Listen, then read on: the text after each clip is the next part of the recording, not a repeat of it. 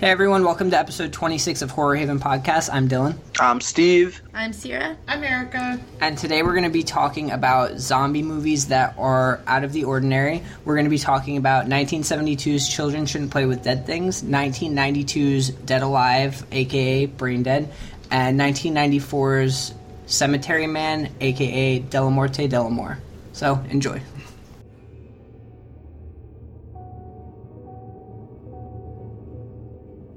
Before we get started, we do want to acknowledge the passing of George A. Romero. We are doing zombie movies this week, and without George Romero's influence, we wouldn't have the zombies that we have today. We wouldn't have these movies that we're about to cover.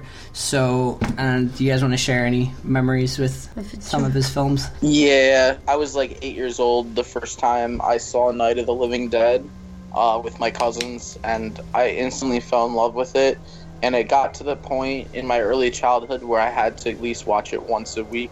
I really admired George Romero's work, like, from start to, like, finish, you know what I mean? He was always a solid director, and we owe, like, so much to him because before George Romero's Night of the Living Dead, zombies were kind of just, like, brainless slaves, and it was more of, like, Haitian folklore with, like, voodoo, where he brought, like, literally the living dead to life in, you know, Night of the Living Dead. So, I mean, we owe so much to him. So, the horror world just took a big loss, so. Yeah, I mean, not even Night of the Living Dead, but, like, Creepshow, which we've covered in a past episode, like, I remember being young, and I was watching zombie movies a lot as a kid, but I never really, like, when I first got into zombies, I didn't know, you know, Romero. And then I remember watching Dawn of the Dead for the first time, and I was just blown away, like, the fact they're held up in a mall, like, the whole storyline. And I just remember specifically, like, the rooftop scene with the helicopter passing them, and it's just such great art, and it really is a big loss that we took. I think my first memory of watching a Romero film was obviously Night of the Living Dead, watching it at my first house when I was really little.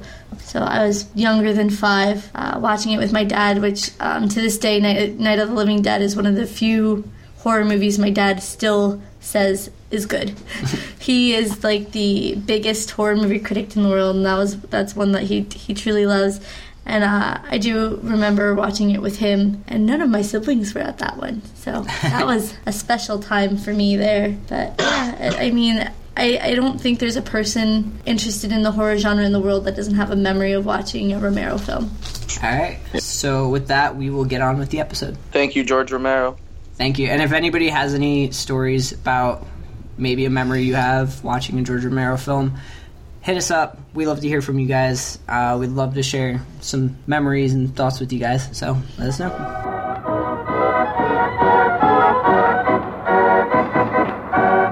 This is Alan. He's such a dear boy. Oh, this is Jeffy. He's so full of fun. Oh, this is Anya. Isn't she just the sweetest thing?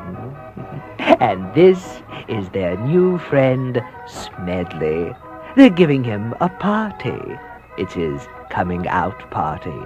Oh, the children are having such fun. They're laughing and laughing. And it all began here, one foggy winter's evening. 1971.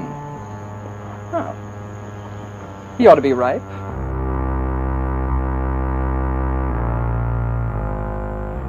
It's party time. It's the shank of the evening. My friend Orville and I are having cocktails in 10 minutes at my island cottage. Alan, you're not really going to take that thing back to the cottage. Children Shouldn't Play with Dead Things was released in 1972. It was directed by Bob Clark under the name Benjamin Clark. It starred a bunch of his friends from college, and it focused on a group of theater kids who went to an island and went to a cemetery, find a body that they use in this satanic ritual to raise the dead. They are disappointed when it doesn't work, so Alan, the head of the group, decides to take the body back to their cabin and play around with it, and they're kind of degrading the body a lot and just making a big joke out of it, and they end up getting fucked over at the end when the zombies actually do rise and Not a person survives. attack them in the house. It ends with the zombies getting on Alan's boat and going back to Miami. So the first thing I want to bring up about this movie that really caught my attention with it was the makeup for the zombies. The makeup was all done by Alan Ormsby, who plays Alan in the film. He also helped write the film. But the makeup in the movie very much reminded me of, like, Evil Dead, Deadites. Yeah, and for sure. That's what really drew me into it. But there was just so much to dissect. I just wanted to throw that out there first. Not Orville's makeup, though. Everybody else's. No, Orville was very much just like a pale... Yeah. I liked Orville. I like the way that Alan said Orville. He was like, Orville. Yeah. Like, I can't do it because I'm not that dramatic. But Straight up theater kid. I enjoyed Alan's character a lot. Like, he was, like, annoying, but, like, interesting. It was a real... Okay, this movie, first off, is a really weird, unique story. It's very quirky. Like... First off, the plot line makes, like, no sense, really, honestly. Why were actors going to this island? Why were they doing a satanic ritual? Like, it's very weird. Don't look too far into the plot, I don't think it's that important. The characters are all really kind of quirky, especially Alan. He's, like, what you would call it, like, a stereotypical theater kid. It's very eccentric. You know, very, like, I'm so... this is amazing. And See, I looked at the plot. Exaggerating, and it's very strange. Yeah, I looked at the plot as like an over-exaggerated like Ouija board. Like everybody gets together and like we're gonna talk to some evil spirits on a Ouija board. But we're gonna do it in real life. Yeah, they took it a step further and were like, we're gonna bring this body back from a cemetery and we're gonna do a satanic ritual and raise the dead. It's gonna be so much fun. I think the thing that I think is so weird about it is like everyone was like, "Oh, a body." Okay, that's cool. I'd be like, you digging up bodies? What the fuck? Well, I like that some of them drew the line too. Like they have this body. You can dig it up, but don't you disrespect that. No, fucker. they do the ritual, and then they draw the line. They're like, wait, you're gonna bring that back with us to the cabin? It's like you already are invested. You already dug it up. Yeah, you dug it up. You Might did as well this bring ritual. It home with you. I love that his name was Orville. I don't know why. I just think that's a great name for a zombie.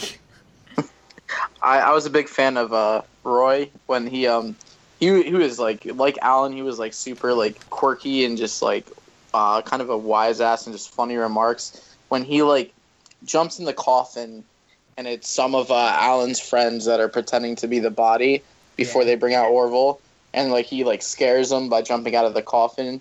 And Roy just keeps going on. He's like, I peed my pants. Yeah. I peed my pants. Like, just in complete disbelief that he got that scared. That fucking scene still cracks me up. The only complaint I'd say I'd have with this is it was a very slow burn. And yeah, I've said in the past that like slow burns, they really don't bother me. Like with the House of the Devil, for example, like it was a very slow build up with a very great payoff. While this had a really good payoff, the build up really it wasn't interesting to me. Like some parts were, but it was very drawn out, is what I feel. I think this movie did a similar thing with the plot as it did with the characters, where everything was kind of like accentuated and strange. I feel like that's the reason why it was such a pulled out, because they wanted to accentuate every odd or unique detail in it to make it a quirky film. Yeah, it was just very eccentric and like over the top. It was like Evil Dead on drugs. Yeah, but it was on really, mushrooms. It was like everything was like really like you're saying, it's very like eccentric and like kind of like over the top and like out there, and it was strange, but it flowed well. It was almost watching bad actors act. I wouldn't even say they were bad No, actors. I don't think that they were bad actors, but that's what I'm saying. Like, they were acting the part of bad actors. Like, Alan was just so like, oh, I'm like we said theater, before, it's like very crazy. stereotypical like theater kid. Theater kid, yeah. Like, yeah, but like not now theater kid. Like theater kids from like, yeah, I don't know, like the 70s. Another thing that I loved about this movie that I want to bring up is the music or the sounds that were used. Very awesome. Like disturbing and unsettling, I guess would be a good word for it. Like there was this noise and I don't know what it was. It reminded me of either like water dripping very loudly or like a rubber band, like when you like snap a rubber band, like you're trying to make music with it, if that makes any sense at all. Like It was It's just the warped sound. it's like a twangy type yeah. noise, yeah, and it was so unsettling, and it just really threw me off. And I think they played it, if I'm not mistaken, at the part where the dead start rising, and like there's the hand coming up out of the ground, which, not to get into it too much yet, but that's another thing I loved, is that it was like zombies coming out of the ground. It wasn't like, you know, you get bit, you turn. It was the very like old school zombies rising from the dead. So I thought that was cool. That was like actually my favorite scene was watching all the zombies rise from the dead. Like the hand, everyone coming out of the ground. The one bald guy, the way his head pops up, like it's just really funny. And also, correction, by the way, it wasn't Roy that pissed himself. It was actually Jeff. Roy was one of the ghouls. I just remembered. But yeah, I absolutely the scene where they're all coming out of the ground, that is like classic zombie shit. Like that's the shit I love right there. Yeah. And they did it so well, and like the zombies just looked great. Like there was one who always had his eyes rolled to the back of his head, and he just looked so fucking creepy. And as a kid, I was just kind of like, man, this is really disturbing. Or like the really old one with the ring on his finger that they tried to grab. Yeah, like, I thought that zombie was fucking crazy. They're very standoutish, and I think the fact that we can bring so much examples up of like each specific zombie goes to show how unique they are and how much they stand out. I'm kind of curious to how much inspiration from this movie, if any, Sam Raimi had for Evil Dead, because I brought up before that the Deadites remind me a lot, or the zombies in this movie remind me a lot of the Deadites from Evil Dead. But on top of that, it's very much like they go to this old house in the woods. They have this book that raises the dead. They read from the book. The dead come back. They get locked up in this cabin. And I know that that's a very it's a zombie type story. It's not the only Evil Dead's not the only movie that does it, but just how much similarities there were. Yeah, it's definitely a good connection you made there. It might have just been that I was getting total Evil Dead vibes from the zombies. Movie, yeah, it was like the one zombie. It showed a close up of. I can't remember which one it was, but like it was like it showed the eyes, and I was like, "That's Ash's sister from under the stairs." I know that face. That face haunted my nightmares. Paul? Huh? Was it the one eating Paul? Might have been. She popped up. It looked like a lady, but she popped up for a second. I didn't see her too long. I love how they're like walking past the caretaker, and then one of them realizes that the caretaker's hide. Oh yeah, he's like sitting. Tied up. Yeah, he's like sitting against a tree. Yeah. Situation, I feel really bad for him because these people just came up on his property. He's just doing his thing, that's his career, and they fucking tie him up. They fucking put put something in his mouth to muffle him or gag him, and then this motherfucker is just watching this shit go on. Hordes of zombies coming out of the ground. And he's like, all right, well, at least, if I remain quiet, they won't hear me. Nope, there's that one that notices him, and then, they just tear him apart. It's crazy. I love the ending of this movie, too. When Alan locks himself upstairs, and then Orville's the one that's, sitting up there waiting for him. I just thought it was such, a poetic type thing. Well, yeah, because he threw the chick backwards. Yeah, and did you notice, too, that, this is the girl who's, we respect you, we're sorry to the zombies. She was very spiritual, and when Alan pushes her down the stairs into the zombies, they don't attack her or bite her. They almost look at Alan we don't want her, we want you, and they pass her down and out the door and then continue to go after Alan. I thought that was cool. I said at this part, I was like, I think Alan forgot Orville. I'm pretty sure he forgot that Orville's in that house because he is up there, and you're gonna get yours, buddy. I just feel like it was such a well-deserved poetic type ending. Yeah. I think it's a disappointment with how this movie's not known. It really is a solid film, especially in the zombie world, and I feel like it's kind of disappointing that it's not as big as some of the other ones out there because it really is good. It made several lists of top 20 underrated zombie movies. It was on a couple different ones that I was looking at. It says that it has a slight cult following, but we did post about it because we always post to get our reviews from the people that follow us on Instagram. And we only ended up with one. I think we ended up with one. Yeah. It might not be well known. I mean, it's definitely an older film.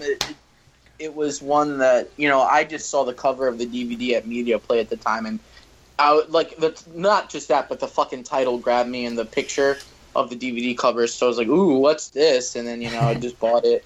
But a fun fact about this is the scene with Orville attacking Alan at the end.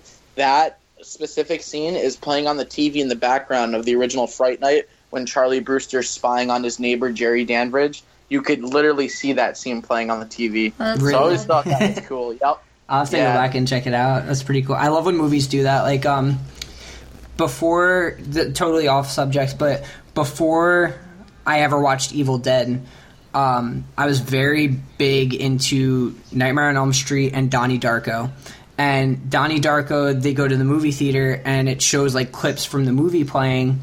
And Nightmare on Elm Street, Nancy's watching it, and the one scene, but I never knew what movie it was. And then when Sierra and I first started dating, we were like, she's like, oh, you gotta watch Evil Dead, and that's how I was first introduced to Evil Dead.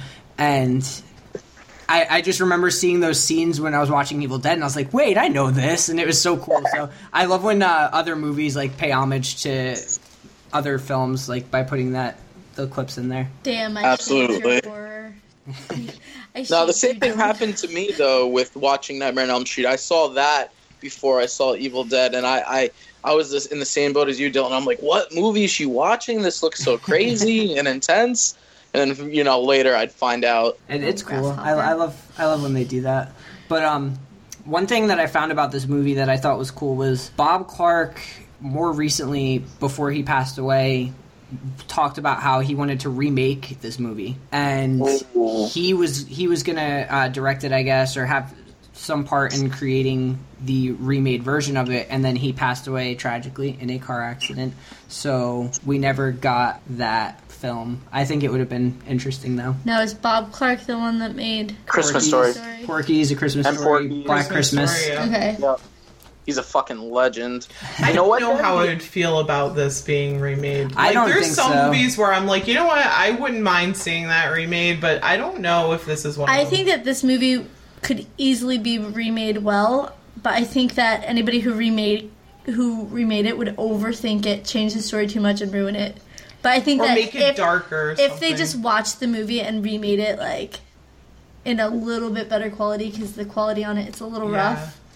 It's grainy, but I like it. Yeah, I like it too, but there's parts that were really hard to make out. So It's this, honestly, though, and I've said this before, I'm not a really big fan of like that kind of like lower quality, like grainy filming, and it didn't bother me with this. I mean, it didn't bother me with like the Universals either, because I think that but we watched those how on they are Blu-ray. right now, they're better, but seeing this and watching it in like a lower quality, because I watched it in the same quality that you guys did, it honestly, I think it added almost like a little bit of like an artistic feel to it. Yeah, see, I love the way that it's filmed, because I like the way it's filmed. I just think that our version of it was just like a little bit too hard to make out. A little bit too bootleggy. Yeah, like a little like, okay, somebody threw this up here and it shouldn't be here. I don't know. I think that the whole aesthetic of the film, I think it would take away for me if they did remake it with like high quality filming. How about they make it a Blu-ray then? If they did remake it, I feel like Alan Ormsby should be then involved, because like since he like helped like write it, you know what I mean? I'm just saying, if they were to, like, he definitely needs to be involved, because he would help recreate that vision and kind of just add to it so it's not completely lost in the recreation of it. I want to see him cast himself. The one thing that like really stuck out about Alan's character and his outfit. No, like, okay, so like his character's very eccentric. We've discussed that. He's really over the top, but like, if this was us and he was like hanging out with us, who the fuck would follow that guy to an island? No, I'd be like, you don't know the first thing about camping. I know that for a fact. No. I don't even know how he drives a boat. Yeah, like, he's just like, he's creepy, and it's just like, no way in fucking hell am I following you anywhere, let alone to go raise the dead. But like the first 5 minutes of the movie, he's like, isn't he talking to the one girl like, "Ooh, I'm gonna break you and like we're gonna sleep together"? Yeah, and it was the other guy's girlfriend. She's like looking at him like, what? But he totally is. He like straight up is like, hey, I can have sex with her, right? Yeah, like he was just no, that's not right. I really liked how bad their plans failed, and like all right, like when Paul was going to make a run for it to grab the gun or whatever, and they were going to draw the zombies out to the front, and they're like just trying to fight them off, but like it's just failing so bad. And I was like, there are so many opportunities right now where they could get bit. Like, and it didn't happen, but like first watching it, I was like waiting for it. I was like, oh no, here it comes. But it never happened. But I really loved when you hear Paul screaming, or you hear us screaming. We don't know it's Paul, but you can assume it is. And then they're like looking around and it's all dark, and they shine the flashlight, and it's that one female zombie eating Paul. That was a pretty cool reveal. Yeah, that part, I think that's probably my favorite part in the movie. When the girl's shining the flashlight outside, and it's like, it might have been one of the girls, or it might have been Alan, one of the characters. No, it was a girl. They were shining the flashlight outside, and it was like showing each individual zombie, and it was like, it's such a creepy scene, because I pointed it out in the Jeepers Creepers episode we did, but I love when movies do that, because you're seeing what the character's seeing, and it immerses you in it, and it gives you that like creepy feel. So yeah, but all in all, I think I enjoyed this one a lot. Yeah, I enjoyed it. I wouldn't say it was one of my favorites, but it is probably my favorite of the three we covered this week. Oh, yeah. I'd say this is a cult classic for me now, over the years, for sure. You guys want to get into ratings? Yeah, I'm down. I'll go first. All right, so this movie is totally unique storyline, very cool, eccentric characters. The plot line's a little bit slow, but I think that it's for a reason. Like, it makes sense that it builds up the way that it does.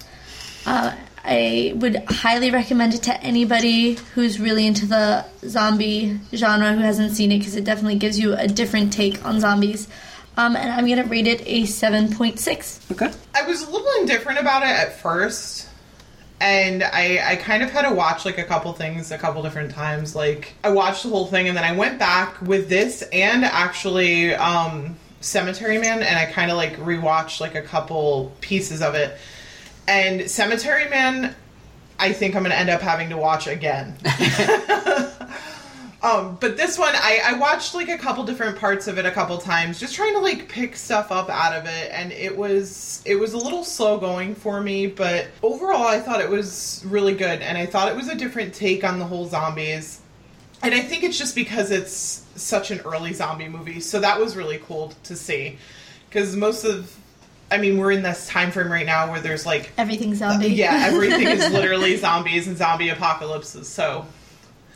It was kind of refreshing to see, like, the beginning, you know what I mean, or like where that's starting to come from, and that build up, and you can see, like, the development where the zombies have come from, and it was cool.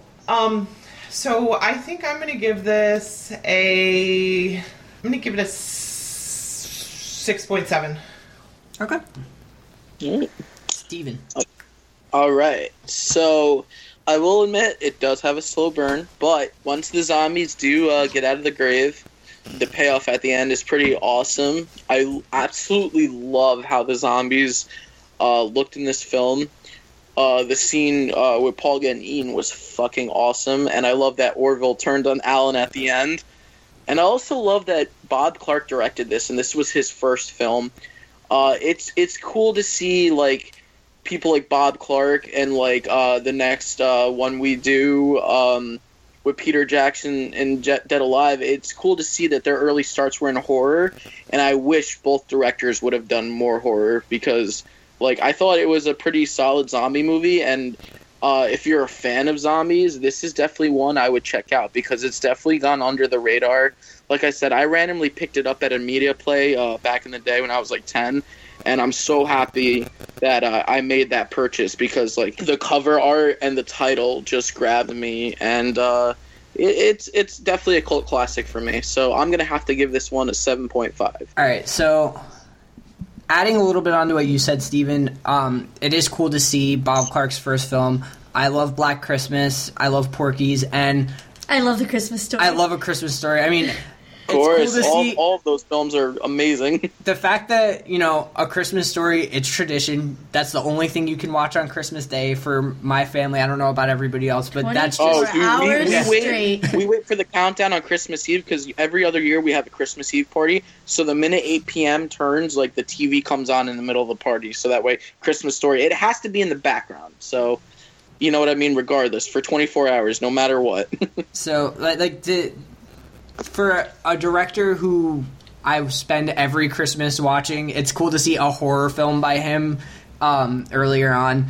Definitely gave me some Evil Dead vibes, which, to anybody who's listened to the show before, Evil Dead is my favorite horror movie. So, I'm pulling a Sierra this week with bringing up Texas Chainsaw Massacre every fucking week. I'm not Evil Dead. Evil Dead. Favorite movie, so any movie that gives me that kind of vibes as far as the aesthetic, the way it's filmed, the makeup, definitely has my appreciation. My only complaint, which it really is a big complaint for me, was the slow burn, and I would have liked to see more of a payoff because the horror elements at the end of the movie were so great, but they were so short, and I would have liked to see maybe a longer fight between the kids in the cabin and the undead, but... It was still a good payoff at the end, and I love the poetic killing of Alan at the end. So I think I would have to give it a 7.7. That's nicer than you said you were going to give it. Can I just say something here, just so everyone's understanding? We keep saying the kids at the cabin. These are our adults. Yeah. They're not kids at the cabin. They're adults at the cabin, just to clarify. One other thing, too. They have horrible fashion sense. And Horror Movie 101, where the fuck did they get all the boards and the nails? Yeah, I like how they bring a door over. They were prepared. They bring a door over and they take 3 nails and nail the door across like where the zombies are getting in. And that keeps the zombies out from it. I was like, what the... That wouldn't work. That would not work. No way. They definitely drew inspiration from the first Night of the Living Dead, but didn't succeed as well as the lead actor in Night of the Living Dead, I will say. Yeah. But overall, that gives an average rating of what? No, well, I was going to say, this is also one of the few horror movies where everyone dies. Yeah. There's no survivors in it. You gotta appreciate that. Which is fun. So overall, our average score is a 7.3, and our average Instagram score is a 7. On this picturesque block, in this manicured home, something evil, something terrifying, something horrifying is haunting Lionel. His mother. I thought I told you to spray this house. The place is infested with vermin. Although she was a little strict. Look at this dust. It's an inch thick. He never wished her any harm. You look after me, Lionel. Until... Your mother's dead, Lionel. Now, whatever Mom's got... Who's your mother? ...has caught on with the neighbors. She's been bitten! You know what that means? You can pray. I kick ass for the Lord. You can plead. You can beg for mercy. Help! Someone! Please! But nothing you can do will stop it.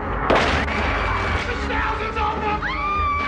Because how do you kill something that's already dead?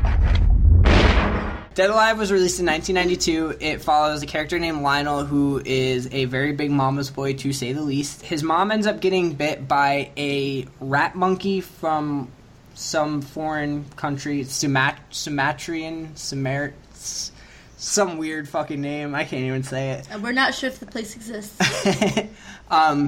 We know the monkey doesn't. She gets bit by this monkey, and she starts, her skin's falling off, and she eats a dog.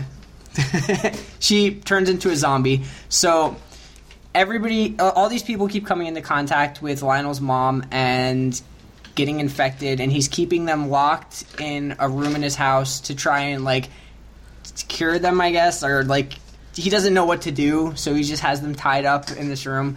and it ends up turning into a full-on outbreak at a party that his douchebag uncle throws, and he has to fight to protect his woman. And with a lawnmower. Yeah. The end. Very, very. I don't know. I don't know how to give a quickly. I don't know how to give a plot summary. That's the best way. Yeah, I was gonna say that's the best way you could describe this movie, because this movie takes you on a wild fucking ride. That's all I can say. It takes me on an acid trip. I mean, this movie is so fucking over the top. I think over the top is saying, like, the least.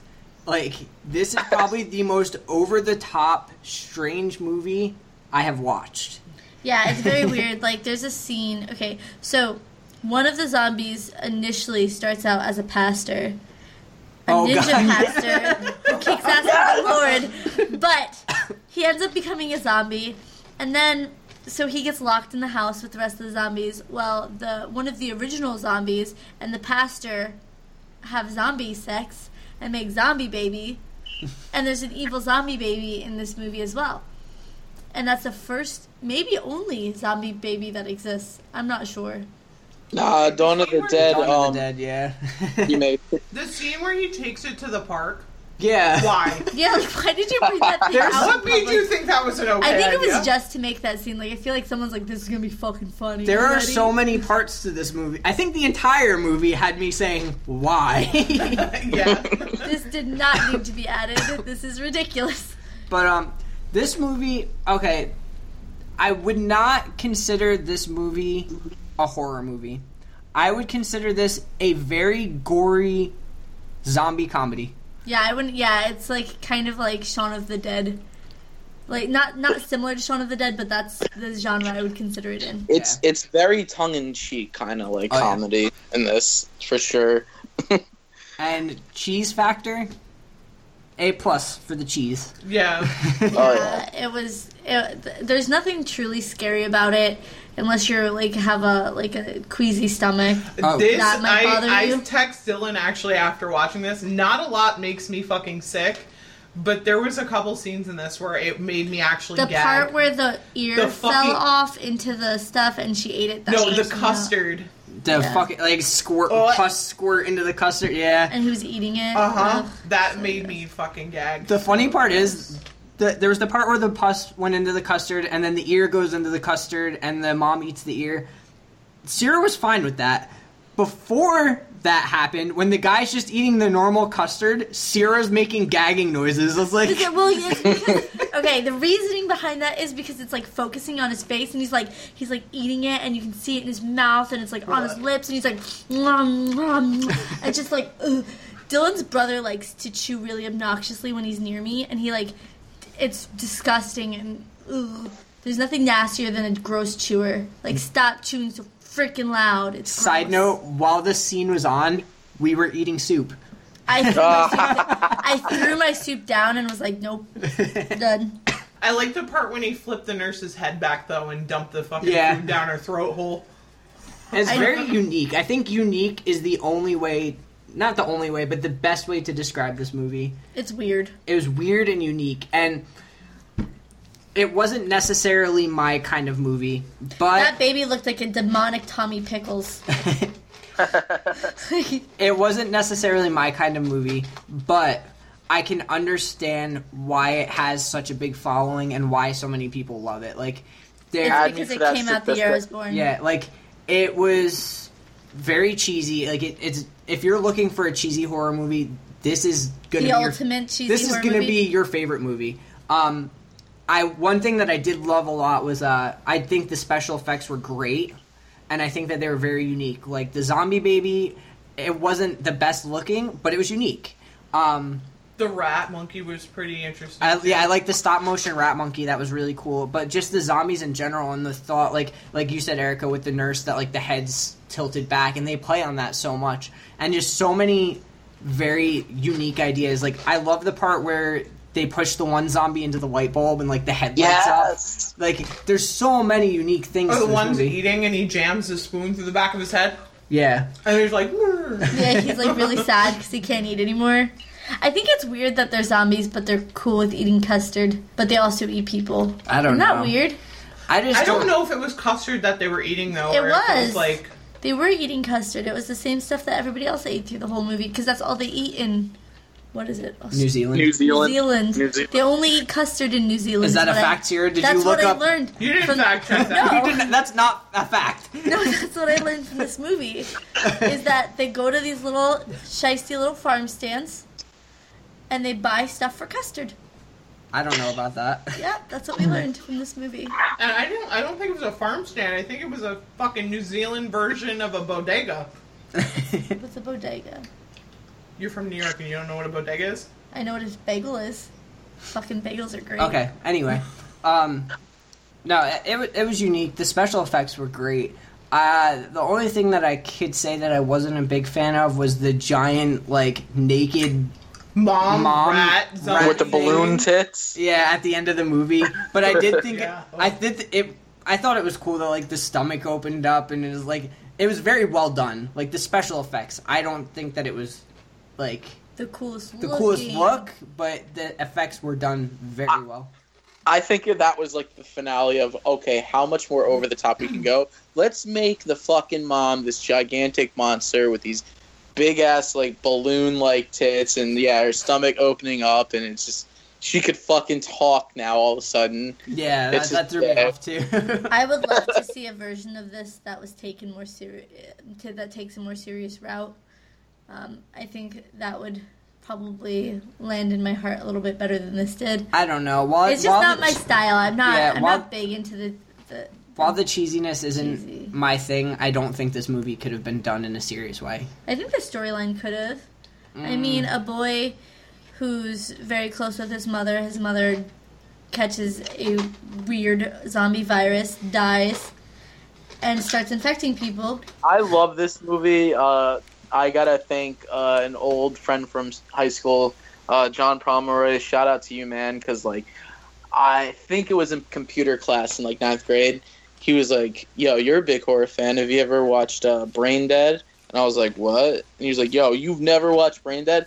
And then he showed me like a trailer. No, he didn't show me a trailer. He showed me the scene with the priest who was like, "I kick ass for the Lord," yes. Which was the best fucking scene in that movie. while I'll say that this movie was not a movie for me, I can't even say that. Like, there were parts that I enjoyed, but it wasn't my style. That, not even in horror, but that is the best movie line in any movie ever. I'll second that. And then he straight up, like, karate attack. I kick ass. Oh, yeah, I kick ass. No, there was one he said before that, too, that was really fucking funny, and I wrote that down. Checking her notes. He was like, "This calls for divine intervention," and then he hops down off the top of that pillar. I was like, dude, what the fuck? It was just so over the top. Like, And then he said kicking ass for Jesus. Yeah. That scene gets a 10 out of 10, just that scene alone for me. It was so out there. But one thing I'll say, and again, pulling a Sierra with the Evil Dead every episode with text you, so you guys get it. This movie, and I've seen it compared to it a lot, Evil Dead 2 vibes is what I got from it. Like, yeah, I feel like if Evil Dead 2 was more cheesy and less horror, because Evil Dead 2 I think of as like the perfect blend of cheesy and horror. There were scary parts to it, there were cheesy parts to it. I think if Evil Dead, that humor was more focused on Evil Dead 2, it would have been extremely similar to this movie. And Sierra pointed out too that there were parts, especially when Lionel had the zombies in the room and they were attacking him during the party scene. She's like, this is reminding me of Evil Dead 2, like the sounds they're making, like just the situation. It's a throwback to Ash being locked in the basement in Evil Dead 2. Oh yeah, the one I think it was his mother zombie sounded like the woman that was in the basement in Evil Dead 2. Who's in my fruit salad? Yeah, it sounded just like that. At first, like, when I found out that Peter Jackson made this movie, I was like, no fucking way, dude. The dude that made Lord of the Rings and the remake love Lord of the Rings. Like, he made this, and then I went back and watched, like, a movie he did called Bad Taste. Mm-hmm. I was like, yep, nope, I could fucking see it now. I could see how he made this. Okay. Because if you watch that movie and then you watch this one, you're like, shit, yo. Like, I don't know. He's just got, like, this early Peter Jackson, before Lord of the Rings, he just had this very quirky signature style that is so similar in bad taste. And, like, I fucking just love it. Like, I can't imagine this movie any other way. And I'm happy it is the way it is because it's just so different from anything I've ever seen. Bringing up a little bit what you said, because you mentioned that he did the remake for King Kong. A fun fact that I found, so Peter Jackson did the remake of King Kong. It was one of his favorite movies growing up. And I believe, if I remember, it's like what really got him into filmmaking. But the island that they're stealing the monkey from in the beginning of Dead Alive, I believe, if I'm not mistaken, was Skull Island. Yeah, they do mention that. Yeah, it was Skull Island, which is where King Kong is from, and that was his kind of way of like paying homage to King Kong. So I thought that was cool. Paquita was a stage 5 clinger. Yo, I just love Paquita! I like her. I just love how her grandma's like, yo, this is the sign and you're going to meet this guy. And she sees the sign and all of a sudden she knows nothing about this guy and she's like, I love you. You're my dude. Yeah, but he was cool with it. He was cool with it. He was cool with it because he's a total mama's boy. It was probably his first girlfriend. I was going to say, that's the first girl that's ever approached him. Yeah, he was like, yo, about to get some buns. He did too, man. She climbed right in through his window. After being loud as shit. She was totally cool with leaving with him, too. She's like, I love the line. She's like, your mom ate my dog. And he's like, not all of it. And he still has the dog's tail. But, like... Yo, she totally Dawson Creeked it, fucking climbing in his window. You're right. Are you telling me she's Joey? Yes. I really appreciated the ladder that he had pre-built into his, like, little, That's probably how he's always gotten girls in. He's never gotten girls in. Just in case. But, I don't know why you're hating on him. I thought he was an okay guy. If my mom was like that and creepy, and then came back a zombie... Bye. Then he's a family dog. Which it's revealed that she killed, her husband and her husband's mistress, and Lionel watched the whole thing. I thought that was kind of weird to, like... Unnecessary. Not even unnecessary, but it was very, like... I feel like if there was any serious, like, subplot in this movie, that was it. Like, it was so over the top and, like, wacky, but then they have this very serious, like, I killed your dad. I think that he had to be pushed to a point where he didn't care about his mother anymore, and I think that's why that was put in there, because that's what pushed him to the edge to where he felt that he could end her. Yeah, I can see that. That makes sense. I didn't think about that until now. The creepy now. uncle, though, when the two zombies are getting it on, and he's like, "Did you find your dad's stash?" Yeah. And he's like, "Are you watching the one with the donkey and the chambermaid?" And he's like, yeah. Fucking overall, zombie, baby. I can't get over that thing. Overall, I was very, like, indifferent with this movie. There were things that I liked about it, but I didn't love the movie. I didn't hate the movie. I didn't completely hate watching it. It was kind of just a whatever kind of thing for me.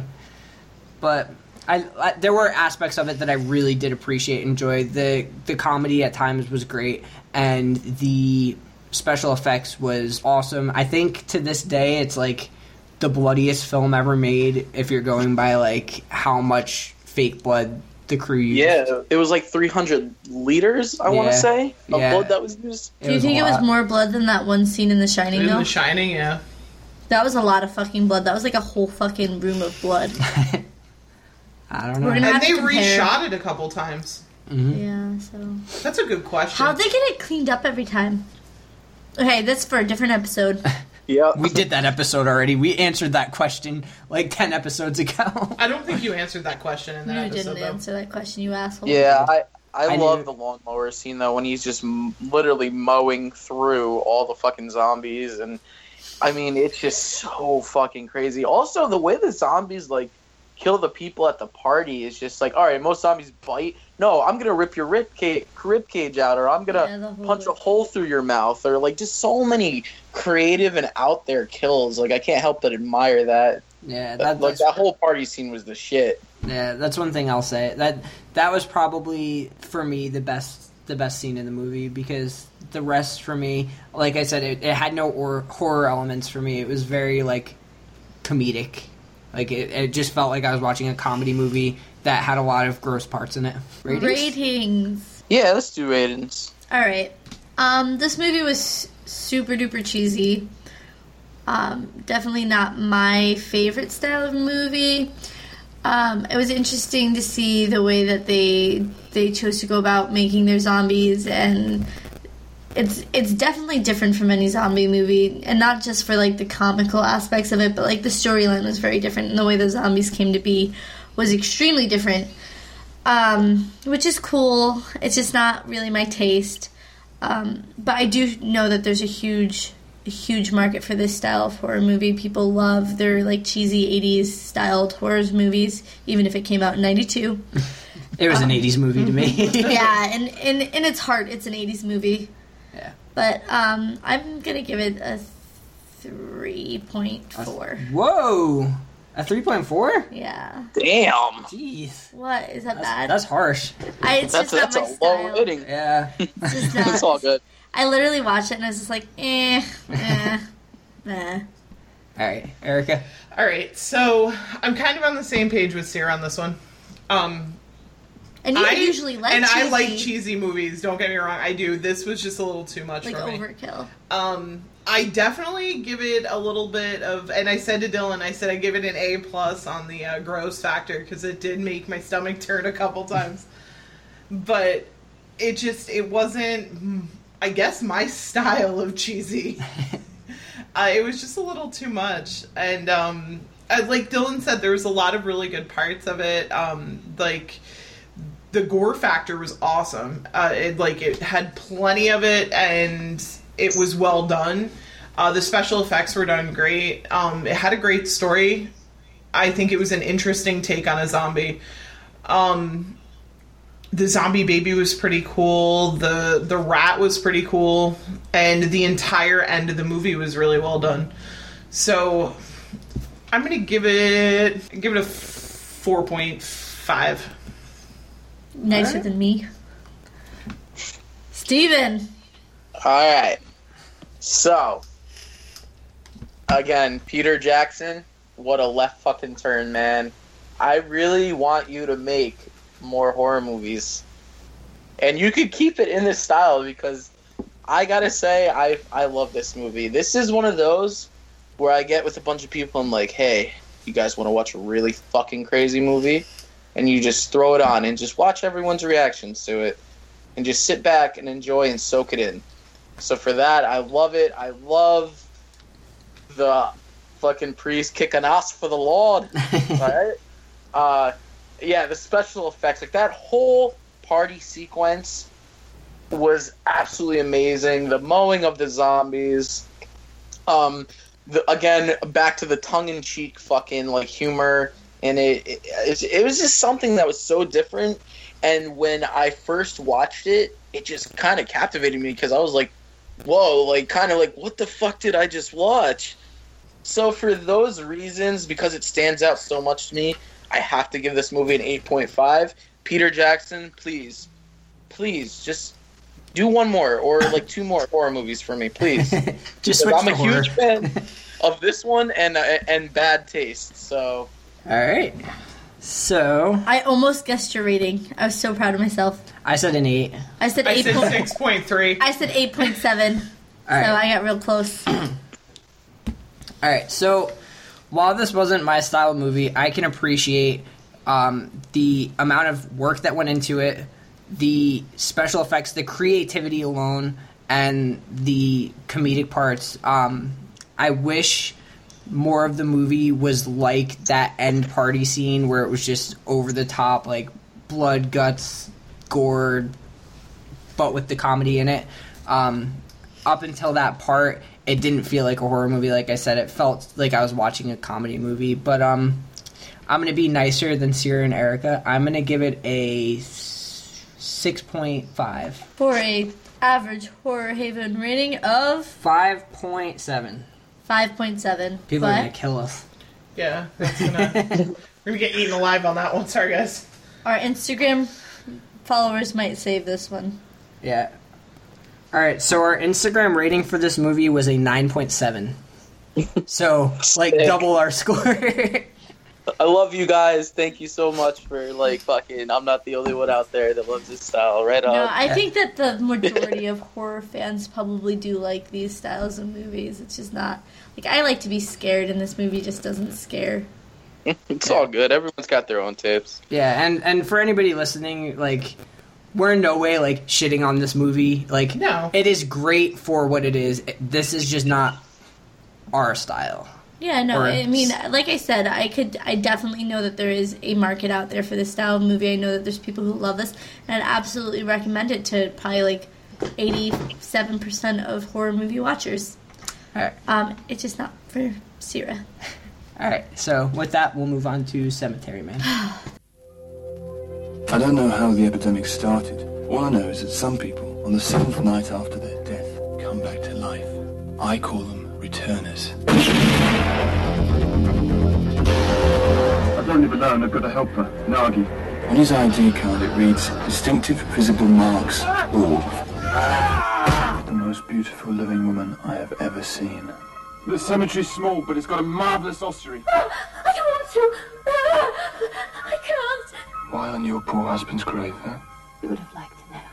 Well... I've always been so understanding. That's lies! He came back to the dead, he raped her, and then bit her to death. Is it true what they say, that the dead come back to life here at night? Go away. I haven't got time for the living. How sweet. Yeah? No. So the last film we're going to be covering is an Italian horror film. Well, actually, it's Italian, kind of French, kind of, I don't know, but mostly Italian. So it's called Cemetery Man. Basically, the plot is... You know who he is. The plot is a cemetery groundskeeper who has an issue where the dead don't want to stay dead. Usually after a week they come back. And he has an assistant named Nagi who's almost like this Igor-like character. He doesn't really speak. So they just go about their day re-killing the dead after they're buried, because usually when they're buried for a week, they come back from the dead. It turns out Franco, who's the main character, he can't get it up. His penis doesn't work. No, Francesco was the main character. Francesco, yeah, there you go, Francesco. He can't get it up, and after some guy dies, his widow comes and visits, and he falls in love with her, and she gets bit and killed, and, well, not killed, he thinks she's dead, and it turns out she's actually not, and she rises up, and he shoots her in the head thinking that she's a zombie like the rest of them, and turns out not, so he's kind of like this hopeless romantic, and he's very mopey. And then he gets a visit from the Grim Reaper, and he tells Francesco pretty much, if you want to stop the dead from coming back, then kill the living. So then he goes on a miniature killing spree where his friend, who's like, I want to say the city clerk, covers up for him and kind of takes the blame for his murders. So he doesn't understand. And he visits him and is like, why did you cover up? And he doesn't really give him an explanation. So he just, kind of wanders around, just, again, depressed, hopeless romantic, and just thinks that I'm never going to be able to get out of this situation, and I'm never going to be able to love. He gets his penis cut off, or something. He gets some surgery. He was going to get his penis cut off, and the guy talked him out of it, so he got this shot that would make him temporarily impotent, because he ends up seeing this girl who is played by the same actress who plays the first girl who he fell in love with, and she says, I was raped, and I can only be with a man who is impotent. And so he wants to be with this girl, marry this girl, so he goes... And there's a rumor that he's impotent. Yeah, there's a rumor that he's impotent, which is why she went to him. Yeah. So he gets this shot to make himself temporarily impotent, and she comes back and says, like, oh, well, I was raped again, but I liked it. And basically... No, she said that she fell in love with him. She fell in love with the guy who was raping her, he was her employer. So, he loses her again, and then he ends up seeing another girl who is, again, played by the same actress, who is a college girl, and she convinces him to go back to her house. They sleep together, and he finds out that she's a prostitute. So he ends up killing her by lighting her on fire, lighting her house on fire, and leaving. And that's when he goes and visits Franco, and Franco had taken the rap for... Well, Franco had taken the blame for the murders for these two girls because he had killed his daughter and his wife, and the police just figured, oh, well, he went on a killing spree, he killed them also. So Francesco goes and visits him to find out why he had taken the blame for the murders, and that's when he doesn't get, like, a response or anything, and to where you were saying, Steven, he's, like, decides to leave this place that he's from. He gets in his car with Nagi, and they start driving, and they get to the end of this tunnel, and there's nothing there. It just drops off. And it's almost like he's, like, in purgatory. Yeah, and it pans out, and it's the inside of this snow globe, which is a snow globe that he was playing with earlier on in the film. It's like an Inception. Yeah. No, this movie was really hard to understand. It was the confusing plot for is sure. all over the place. One thing I will say is the main theme of the movie is love and death, which his last name, Della Morte, it's kind of a combination of the two. No, Della Morte means of death, and his mother's maiden name was Dell'Amore, which is of love. Love, So okay, there we go. Yeah, the name for this movie in Italy is Della Morte Dell'Amore, which is of love of death. Or of death of love. Whatever. It's some version of that. I think the thing that's super confusing in this movie is that when you're watching it and Francesco keeps finding these women, they're played by the same actress. So immediately my mind's like, is he being haunted? Like, what's going on? So that's when I got confused. So I looked at the plot summary, and it literally just says that they're different women. There's no real explanation to why the same actress played all of these women. There's just theories from fans. There's no, like, dead set answer to this. There's a lot of theories, and reading the theories are interesting. I love movies that have, like, these big theories. Crazy, That's why I brought it up earlier in the episode, but that's why when I was younger I was so into Donnie Darko, because there's so much, like, lore and theory behind that movie. So I was really having a lot of fun, actually, with this movie, like, diving in and seeing what everybody's thoughts were on the movie and the ending and everything, because it doesn't... The movie has kind of a twist at the end, but there's no reveal as, like, why. I feel like it doesn't explain it enough for it to be like, oh, shit, they're in a snow globe. Yeah. Like, I just feel like it's kind of awkward and weird. Like, I just feel like this movie went into detail with strange things and then decided not to go into detail with important aspects. I read 4 or 5 things where people said if you watch it 2 or 3 times, it's going to be something that just, like, hits you and you're like, oh, shit. They didn't explain what it was, but they said that if you watch it, like, 2 or 3 times, you're going to get, finally, something will just, like, click, and it's like, oh, okay. I just do want to bring up that there is a really, really cool scene where this badass motorcycle zombie pops out of a grave. Claudio! Yeah. You just hear, like, this... like engine, and then this motorcycle pops out of the grave, and at this point I'm like, this might be cheesier than Dead Alive, because we watched this after Dead Alive. I was like, this might be cheesier than Dead Alive, but that was really the cheesiest part of the movie. I mean, it did have, like, it's like here and there kind of like quirky moments, but the tone of this movie, dark. I loved it because it was very dark, and to me it very much felt like an indie movie. And other than horror, I really do love indie movies, so it was cool to see, like, a blend of the two. And it's not like an independent horror movie. It was, like, the straight tones of an indie movie. And I love Francesco's narrations throughout the film. And it kind of was giving me, at times, Eternal Sunshine of the Spotless Mind feels. Like, just the narration of it. You were searing the shit out of this episode. All of his favorite movies are getting brought up tonight. Yeah. It gave me that kind of... It gave me that kind of vibe, though, like the narration over it, and just, like, the kind of, like, hopeless feel to the movie that you do see in Eternal Sunshine. But no, it was definitely unique, but not in the same way that Dead Alive was unique. It was just its own genre, I guess I would say. I think that the one thing that I thought was going to be, like, really weird about it was the whole zombies talking. Mm-hmm. And I don't think that didn't bother me. It didn't bother me, no. And I think that honestly it added to like the atmosphere, like the whole movie. Like it really. And it wasn't like we're in Dead Alive. They like had like they talked, but it was like evil and gross. They just talked. Mm-hmm. I think that it's like the whole like the zombies talking and everything like that. Like most zombie movies are you're delved in on the fact that the zombies are trying to kill people and end their life.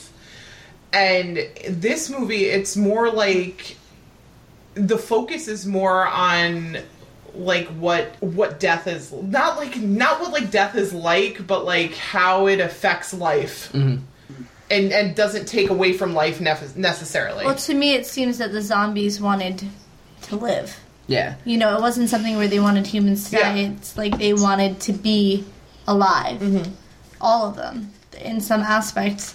Whether it was they wanted to be with a person they once loved, or they just wanted to be alive. Which is I think that's the big thing in this movie.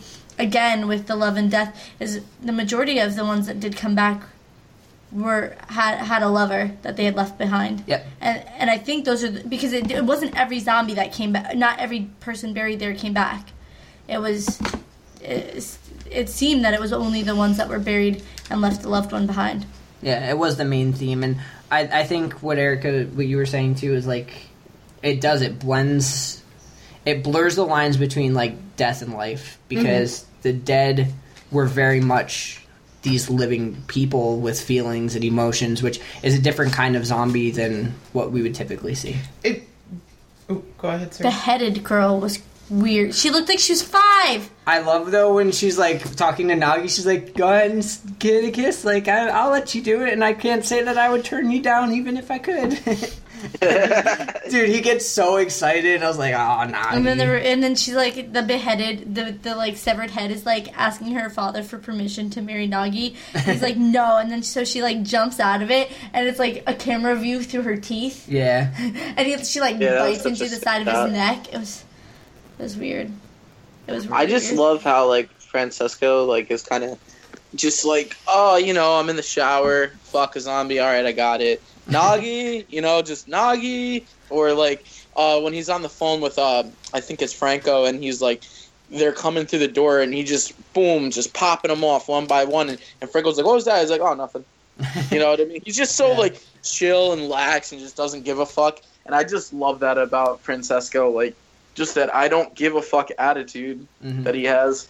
I think it was very much played into his character, too, of just, like, depression. Like, he really didn't care either way. Like, he didn't care at all of anything that happened in the movie other than, like, his love interests. And even then, he was very, towards the end, by the end of the movie, he was very much like, whatever, like, fuck you guys. I have nothing at this point. Yeah, no, the last girl that came... He, like, literally was like, fuck it, and lit her on fire. Yeah. He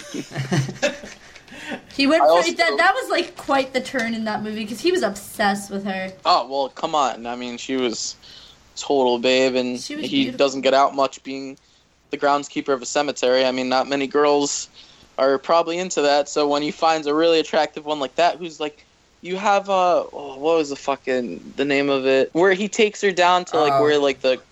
Yeah, I don't remember what it was, yeah. But she gets, like, turned on, you know what I mean? Yeah. She's fucking, like, literally out of Rob Zombie's, like, Living Dead girl kind of shit, man. Like, you know what I mean? So it's just, like, he's like, fuck, I found someone who I can, like, connect with, and then it gets all fucked up, and then comes his depression. I also like, though, when Claudio comes out of the grave to that one girl, and she's like... Francesco finds Claudio eating that girl, and she's like, it's okay, I can let whoever I want eat me. And then he blows them both through the head at the same time. That scene was so sick. Yeah, I feel like this movie very much was, like, of all the 3 movies we watched, I feel like it was, like, an art piece more than it was. I agree with that. Yeah. I think this one was the most unique zombies. Not even unique zombies, but unique story. Like, this story had me drawn in, and it did have its moments where I kind of, like, zoned out a little bit, but for the most part, it very much had my attention. Just pay attention when you watch it. Like, that's the big thing. Like, really watch it, because It is. There's like a lot of plot points that are very confusing and kind of like, wait, where did that come from? When did this happen? Make sure that like you're not like half tired when you're watching this, because it's a bit of a brain You'll fuck. miss big things, like little things. Little things are big things. So. Yeah, and go on if you do watch this movie after listening to this, or if you've seen the movie before, go on and read some of the theories, because some of them are extremely interesting, and reading them after watching the movie, it gave me a completely different outlook. Perspective, yeah, right? perspective on the movie. Yeah. One of the cool facts that I found on it was that an American company actually offered to produce the whole thing, but the only way they would do it is if Matt Dillon played Francesco, which I could see him doing it too. Yeah, no, I could too, but he looked. I feel like they had similar features. Yeah, but the actor who played him did do a great job. Matt Dillon of all people, like right? Really? So random, yeah. But no, it was great. I thought I enjoyed it, and it was a first time watch for me, so it was nice. It was refreshing to see something so unique and so new that could draw me in. And like I said before, like I love movies that have theories revolving around them, so it was nice to be able to dive in after watching the movie to get like more story for it. Yeah. And it was very like dreamy, so like it had that whole thing going for it too. Which you love dreamy. I love dreamy. I love Dreamy too. Yeah, I definitely got that vibe. You know what I mean? It was this movie when I recommended it. It was some movie that I discovered by accident, and I was just like, man, this is really fucking different. I was going in expecting like your typical zombie like movie, and it just threw me for a left turn. And I was just like, when we were like, not your average or typical zombie movie, I was like, this could fit. I loved it too. Watching it, I got the vibes of like an indie comic book, because like it gave me like indie comic vibes. The guy who made the movie, I learned this after watching it. The guy who made the movie made a comic.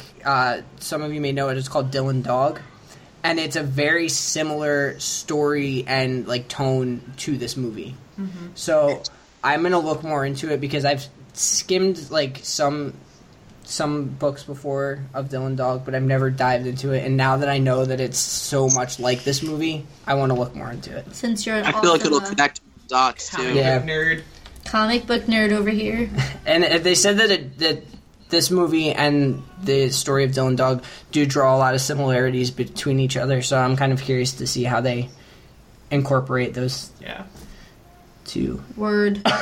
When he's visiting Franco in the hospital, and he fucking shoots the fucking nun in the head, and he's like, why is she on the floor? Oh, she's praying. Yeah. And then he shoots the fucking doctor, and then she's like, what happened to them? Oh, they had like a disagreement or something. They killed each other. Yeah. They killed each other.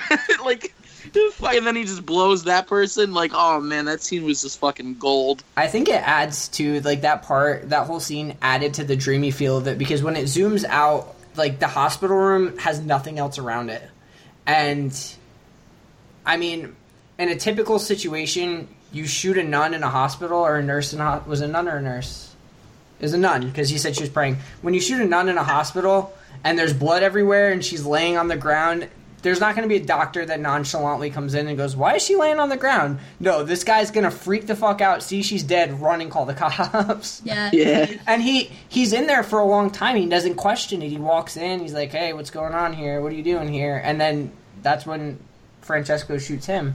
So I think it adds to the whole dreamy, like, very unrealistic tone to the movie. I like, too, that you kind of question at parts, like, what's real and what's not. Like, for example, Francesco falls asleep on the phone while talking to Franco, and then that's when the whole murder spree happens, and then he wakes up, and he's kind of like, did I do this or not? And then the cops come, and they're like, there's a murder last night, but we don't expect you did it. Don't worry about it.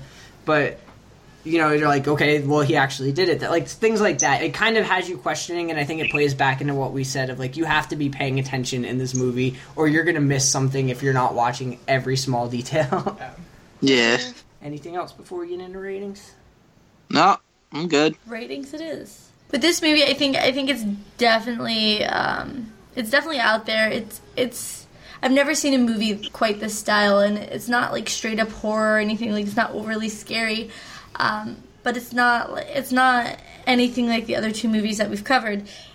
Their zombies are totally unique to this movie. They have feelings, thoughts, their conscious actions. And it's just very, it makes you feel weird when you watch it. Yeah. Like, I feel like, I don't know, it was really just trippy and strange.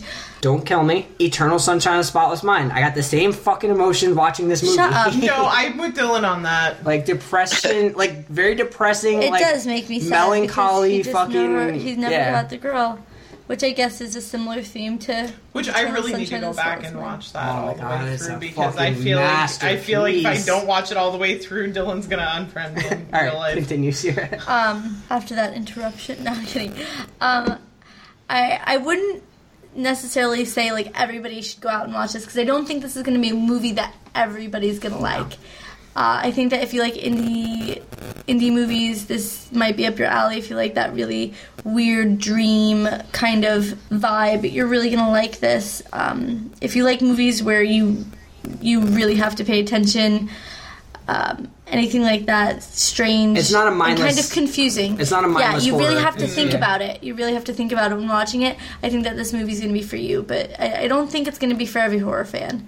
I don't think everyone's going to like this movie, especially if you don't pay a lot of attention. But I'm going to give it a 7. Okay. So, this was, out of all three, this one was definitely my favorite. It's something that makes you think, and I have a big appreciation for movies that do that. Like, I like movies that really make you use your head. Mm-hmm. I like, it's not even just movies though, it's a lot of things. Like, anything that really requires like a lot of like thought and has more depth to it than just what you see on the surface.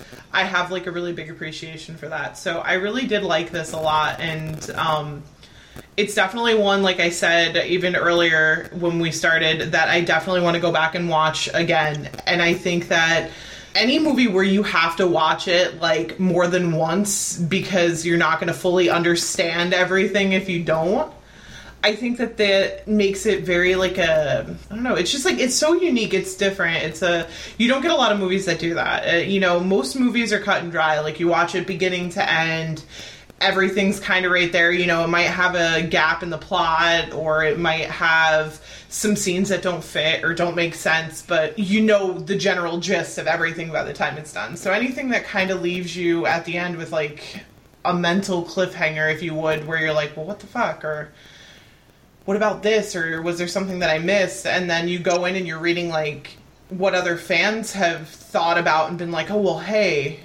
And then you start thinking about it in the same way that they do. And then you read somebody else's and you start thinking about it. So you want to go back and you want to watch it and you want to formulate like your own final decision on it. So this is definitely one of those movies. And as far as its take on zombies, it's just so different. And I appreciate that because, like I said earlier again, we're in that whole like zombie stage. There's thousands. Zombie. Yeah, there's thousands of zombie movies out and zombie TV shows, and this was a different take on it. And it was almost like giving like really human emotions to something that's no longer human or alive, and that was a really cool concept. So I'm going to give it an 8.2. Okay, that's a good score. He tried to make it 8.5. No, I hit the wrong button. Slipped it in there, and he's like, meh. Alright, Steven? Alright, so this was a movie, like I said, I discovered on accident because I am a big fan of Italian horror films. So it just kind of was like, alright, I'll give it a shot. I didn't get what I expected. However, because it took such a left turn and I didn't get what I expected, I appreciated it more. I thought the film got very deep, although, yes, the plot can be rather confusing, and I apologize for my little plot summary. It was a little all over the place, but... I don't blame you. I don't blame you for this movie. Yeah. Yeah, but there's a lot I could appreciate. It was definitely one of the most different zombie movies I've ever seen, and, it just definitely plays on, like you guys said earlier, life and death. And also, like love and death is a big theme. That's why I made the mention of a Living Dead Girl of Rob Zombie, because that's like kind of about a girl who's like in love with death, and like he represents death being literally the cemetery man. who's looking for love, and all these zombies are connected to their old loved ones.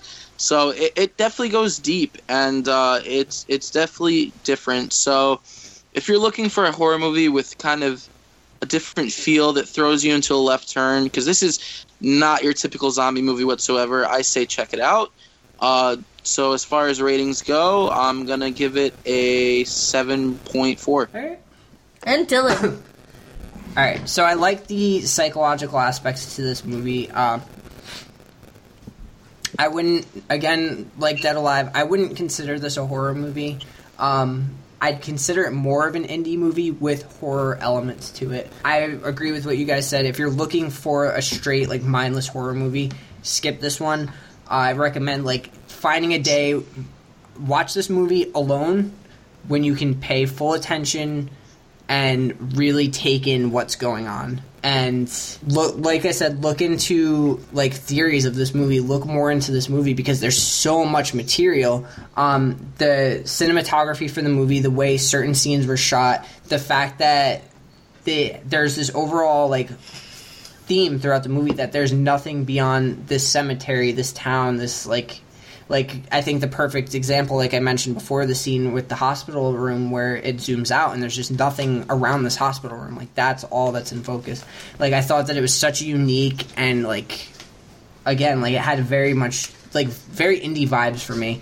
So, I'm going to give this movie, and I've been really, like, thinking since we watched this movie what I'm going to rate it. I think I'm going to agree with you, Steven. I think I'm going to give it a 7.4. Cool. Yeah, you know there was a sequel planned for this, but I don't think it ever happened by the same director, too.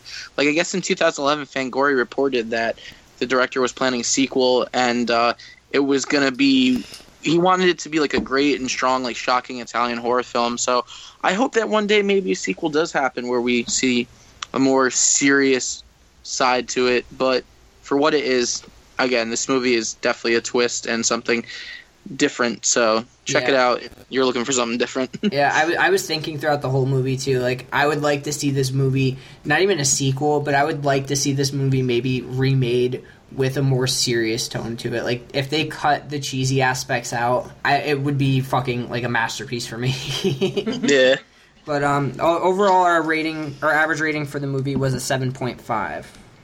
I think that's fair. Yeah. As far as Instagram, our average rating was an 8 out of 10. So pretty close to what we rated it.